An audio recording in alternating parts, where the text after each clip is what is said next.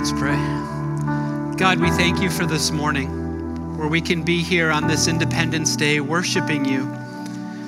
But Father, as we talk over the next few moments, not worshiping our country, but worshiping you, God, and your Son is our Savior. Father, I pray that in the moments that follow, we hear directly from you, that your Spirit would speak to our hearts. And that, Father, whether this is somebody's first time walking in the doors or they've been here for 30 years, that you would speak to each of us individually, that you would show us what you have for us today. So we thank you, and I do thank you for this time.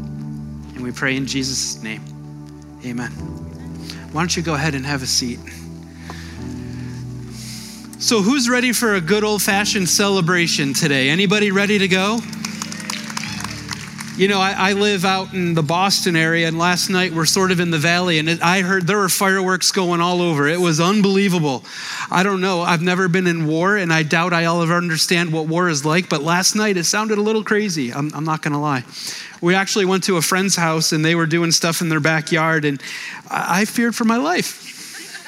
There were a couple times where debris falling on us. I said, wow, that's pretty good. But speaking of fearing for your life, have you ever truly feared for your life? Now, I'm not talking because of an illness or a sickness. I'm talking because of a situation you found yourself in, a physical situation beyond your control, where all of a sudden you said, oh, this could be it. I had one of those situations, and it was in a foreign country. I was in India. And if you've ever been there, you'll know exactly what I'm talking about. If you haven't, you might want to check if you ever go there. No, it's a wonderful place to go. But one of the things that first struck me about India was what happened on the roads. You see, with however many billion people are in India, the number keeps growing and growing. The roads are really packed, and between cows, literally cows all over, that's not a lie, to rickshaws, to people, to motorbikes trying to get into every crevice. I would never ride a motorcycle there. They're just like ants all over the place all the time. And we're traveling in these small buses. It was unbelievable. I'm surprised we didn't run over everybody in our path because our driver really didn't take care for where we were going. I'm an awful passenger when I'm in the car. Anybody else hate being the passenger? And I get really nervous and anxious, but in India, all bets were off because this guy was flying around every corner. If there's a cow, literally a cow in the middle of the road, he'd swerve out of the way, it was unbelievable. I remember sitting there rocking in my seat in the bus, saying, Jesus, this is it. It's you and me. There's nothing else. Be with Holly and the family because this is it. Seriously. It was one of those moments, and above all else, when we got out into the country roads and we're on these hills and there's cliffs, there was just nothing between the window I was looking out and straight down. And our driver thought it best to take those turns on two wheels. He didn't believe in keeping he probably kept them all on the four on the ground, but it felt like we were just winging around these turns. And you know what I longed for above everything else at that moment in my life? One thing above all else. I wanted a guardrail. Just one guardrail right here between me and certain death. And a guardrail is really an amazing invention that I wish they would know more about in India or other places in the world. It's really this strong piece of metal that protects people from certain doom of going over a cliff. Or if you're in traffic, dividing traffic, they didn't even really have all these places, and people are just flying by each other. Buses with literally hundreds of people stacked on them, just going down the road like they had no concern for anything. A guardrail would have made all the difference in the world. A guardrail offers protection from falling off a cliff or from getting caught up in head-on traffic. A guardrail, and maybe it's just perceived safety and not real safety, but when you see it there, you say, oh, at least there's something to catch me if I go a little bit too far. A guardrail is something that in our lives, not only on the roads, can make a huge impact. You see, as followers of Christ, there are guardrails that our faith offers. There are things that the word tells us about in scriptures and the teachings of Jesus and Paul and throughout the scriptures that if we put these into practice in our lives, they offer guardrails. They keep us from the cliffs that may exist in our lives. Today is the 4th of July.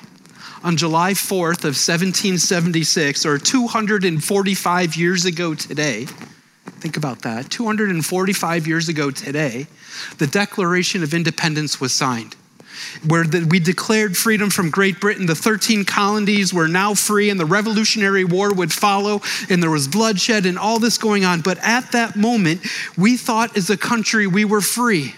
Free from the grip of England, free from taxation without representation, free from everything that we thought was hindering us. But you know what?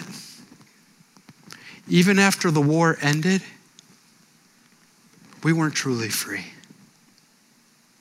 We weren't truly free. And even 245 years later, we're still not free. Why? Because there's a greater evil trying to grab your attention and your heart than even Great Britain. Sin and the bondage of sin is still at work in our world and grabbing a hold of everybody it can. And the guilt and shame that go along with sin are crippling people left and right. And I hope, and I'm just going to lay all my cards on the table or on the music stand, if you will, right as we start. I hope that today you begin to understand true freedom. Not freedom because we live in the United States of America.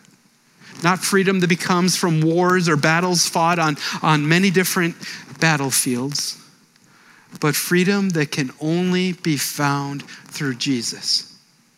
Freedom for your heart and your soul. Freedom from the grip of sin and the bondage of all that goes on in our world. Freedom from the pull of culture that wants to destroy us. And we're going to start our journey by looking at Romans 6. So if you have your Bible or your phone or whatever you do to read the scripture, you can do that or it'll be up behind me. So Romans 6, 14 through 16. For sin shall not be your master. Because you are under the law, you are not under the law, but under grace. What then? Shall we sin because we are not under the law, but under grace? By no means. Shall we sin just because we can and there's grace? By no means. Don't you know that when you offer yourselves to someone to obey him as slaves, you are slaves to the one whom you obey? Whether you are slaves to sin, which leads to death, or slaves to obedience, which leads to righteousness. Paul is suggesting here that you and me and everybody, we're all slaves to something. Something has our heart, something has our allegiance, and we focus our attention on that thing, on that person, on that opportunity, whatever it may be. We focus all of ourselves on what that is. And some of those things will lead to obedience, and some of them will lead to death, but we're all slaves to something. So ask yourself this question. What are you a slave to in your life? What gets your attention? What do you focus on? Is it things of God or is it things of the world? Do you focus on the goodness and the greatness and the majesty of who God is? Or do you focus on what you can do and your own wants, desires, and needs? Because as Paul said, it matters what you're obedient to. It matters at the very core of who you are. And if you want to find true freedom, you need to figure out what you're obedient to. You see, there are some here, like I said before, who have been following Jesus their entire lives, but you still may not be free because there's still something that's gripping your heart. That secret sin that you don't want anybody to know about that really controls your mind and your heart. And when nobody's looking, it's your go-to. You're not truly free.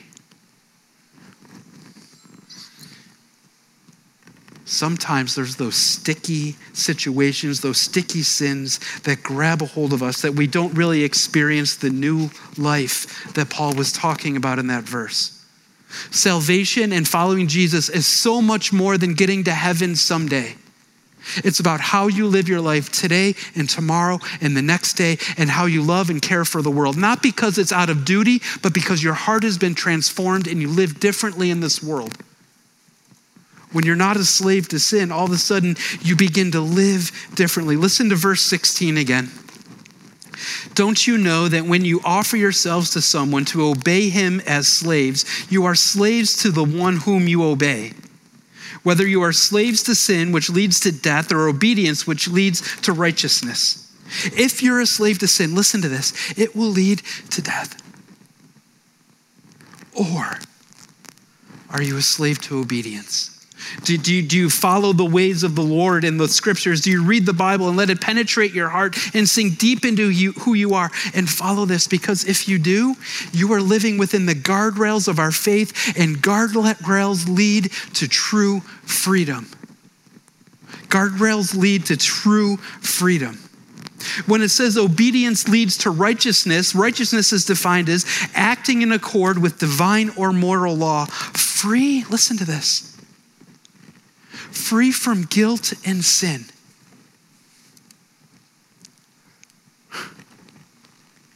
Have you ever been crushed by guilt?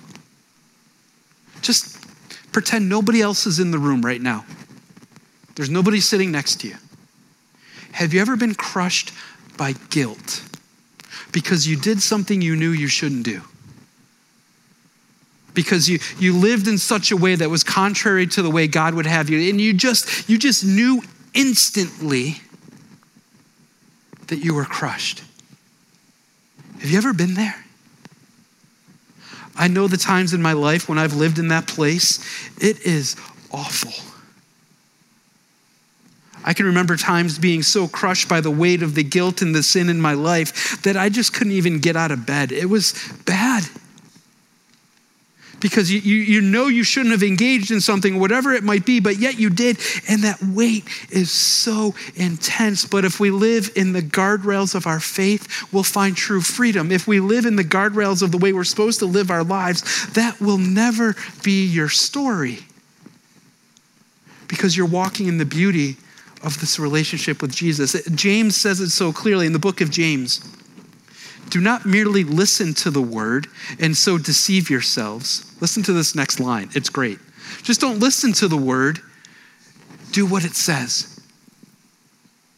Do what it says. Anyone who listens to the word but does not do what it says is like a man who looks at his face in the mirror and after looking at himself goes away and immediately forgets what he looks like. Pretty bizarre. But the man who looks intently into the perfect law that gives freedom and continues to do this, not forgetting what he has heard, but doing it, he will be blessed in what he does. So as you look at the word, as you study it, as you dig into it and you look at it, you recognize that guardrails lead to true freedom. When you study it and understand that this is not meant to be an oppressive, heavy book, but it's supposed to give life and freedom, and you're supposed to walk in the beauty and the grace of who Jesus is. When you understand that, you experience freedom, the likes of which the world is seeking. One of my favorite things I get to do as a pastor is actually do weddings. It's really cool when you have a man and a woman standing right in front of you. They don't know what they're about to get into. They have no idea. And you almost can mess with them a little bit if you want. I usually don't. Maybe a couple here and there over the years, but not usually. But as they're standing in front of you, one of the formalities of a wedding ceremony, it's not just a formality, it's actually declaring your intent to your future spouse, is called actually the declaration of intent.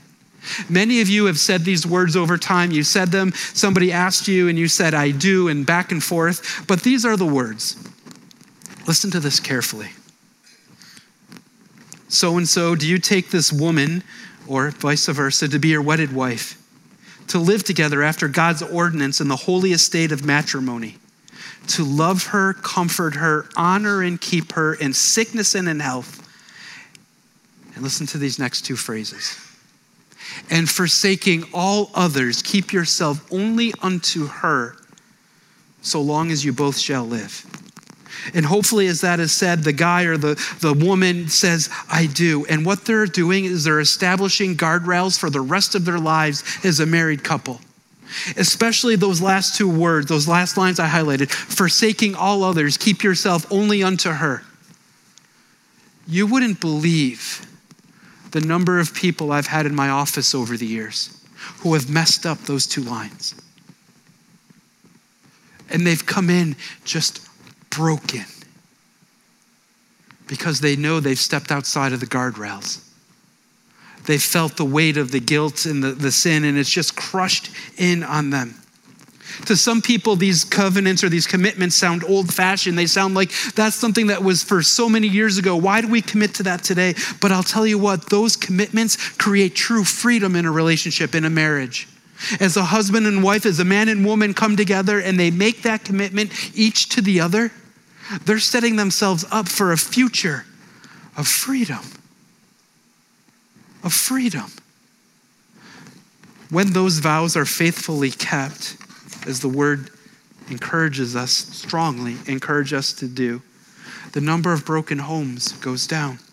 The guilt and shame that people carry around subsides because guardrails lead to freedom in all areas of our lives. There was one time when Jesus was interacting with some teachers of the law and Pharisees. He was teaching and he had this group of people around him, and it was a hostile crowd.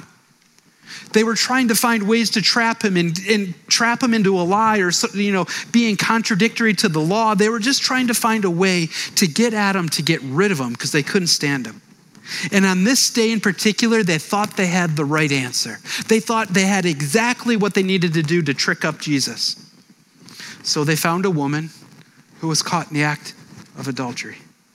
And they brought her before Jesus, and they dropped her right in front of Jesus, right in front of everything that was going on. Imagine what was going on in her heart. She knew the law, she knew what it said, and she knew that her days were numbered because of what was happening to her right now. It says, "Teacher, this woman was caught in the act of adultery. In the law, Moses commanded us to stone such women. Now, what do you say?" And then it says they were using this question as a trap in order to have a basis for accusing him. In your mind's eye, imagine the scene. This poor person,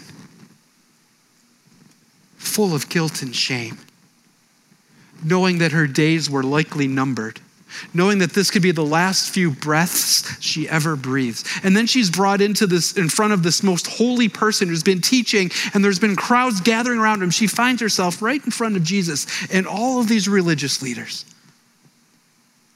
I imagine her heart was going to burst in her chest. But look what Jesus did.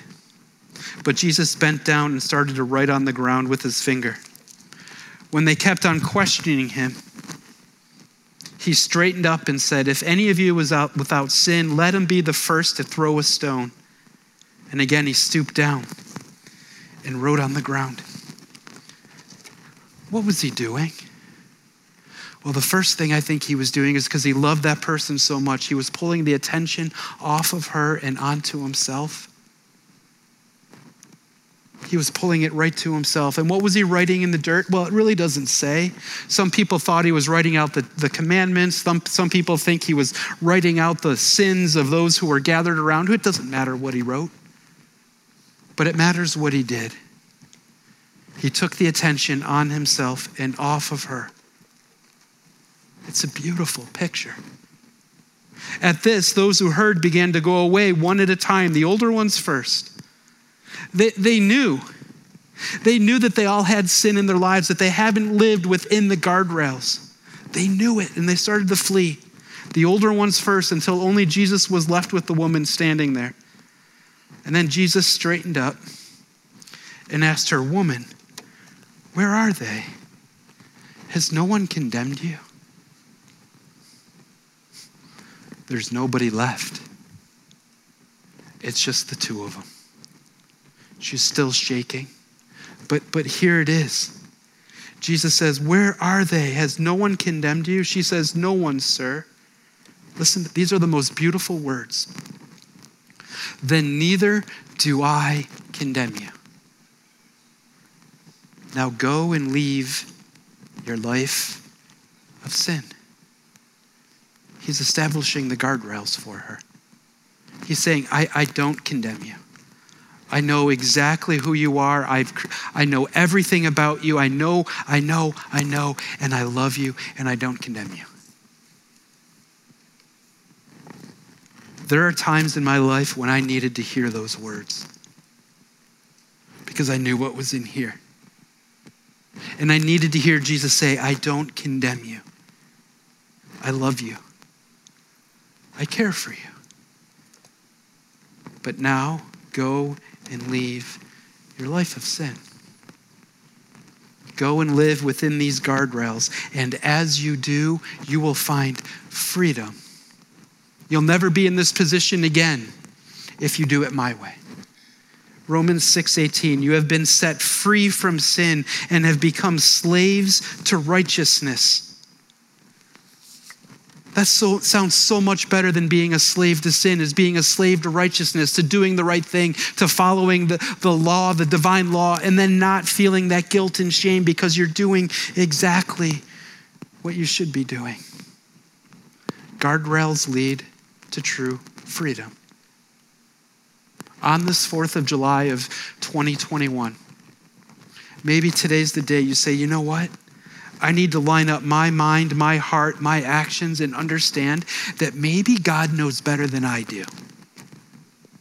I've tried it my own way, and it hasn't worked, and I just feel that shame and that guilt, but maybe today's the day. Romans 6:22, but now that you have been set free from sin and have become slaves of God, the benefit you reap leads to holiness, and the result is eternal life. As you live this way, listen, your life is different. It's not for someday when in the future. It's for today. Yes, eternal life, as it says, will come, but right now it will lead to holiness in how you live, how you carry yourself, how you interact with others. And as you live in that way, the benefits are immense. As you commit to Jesus and living that way, the guardrails that are established lead to true freedom. All of a sudden, you're not trying to do it on your own, trying to make the best of life just because you think you know better. You're truly following the one who created you and listening to his words and following his lead. On this July 4th, on this Independence Day, we are celebrating freedom. We live in a country where we can even worship like this and join like this together on a Sunday or any time through the week. There's many in the world who don't have this, but this does not lead to true freedom. There's only one way. I'll never forget a few years ago, I had the privilege of being in the middle of Lebanon, actually on the east coast of Lebanon, close to Syria. And we were in a Syrian refugee camp. And if you want to see just people who are broken, whose lives have been destroyed, whose families and friends, many have been killed in front of them. It was this incredible scene. But I'll never forget sitting in this one tent, this makeshift tent on borrowed property with this gentleman who, as he was talking, he was just crying as we were drinking the strongest Turkish coffee I've ever had in my life. He's just sobbing. But do you know why he was sobbing? Not because he lost everything. Not because his home was in Syria and he was now in Lebanon living in this awful tent. Do you know why he was sobbing? Because through one of our partner ministries, he found Jesus.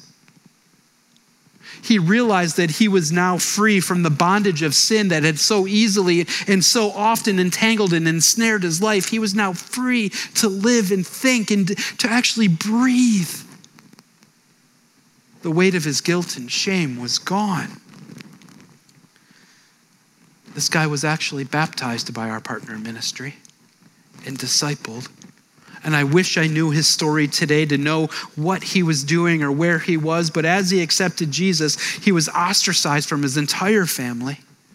They wanted nothing to do with him, but he still had tears Because he'd found true freedom. He found what all of us are ultimately longing for if you haven't found it already. I'll never forget sitting with this guy. Do you ever have those moments in your life that they're just etched in there forever?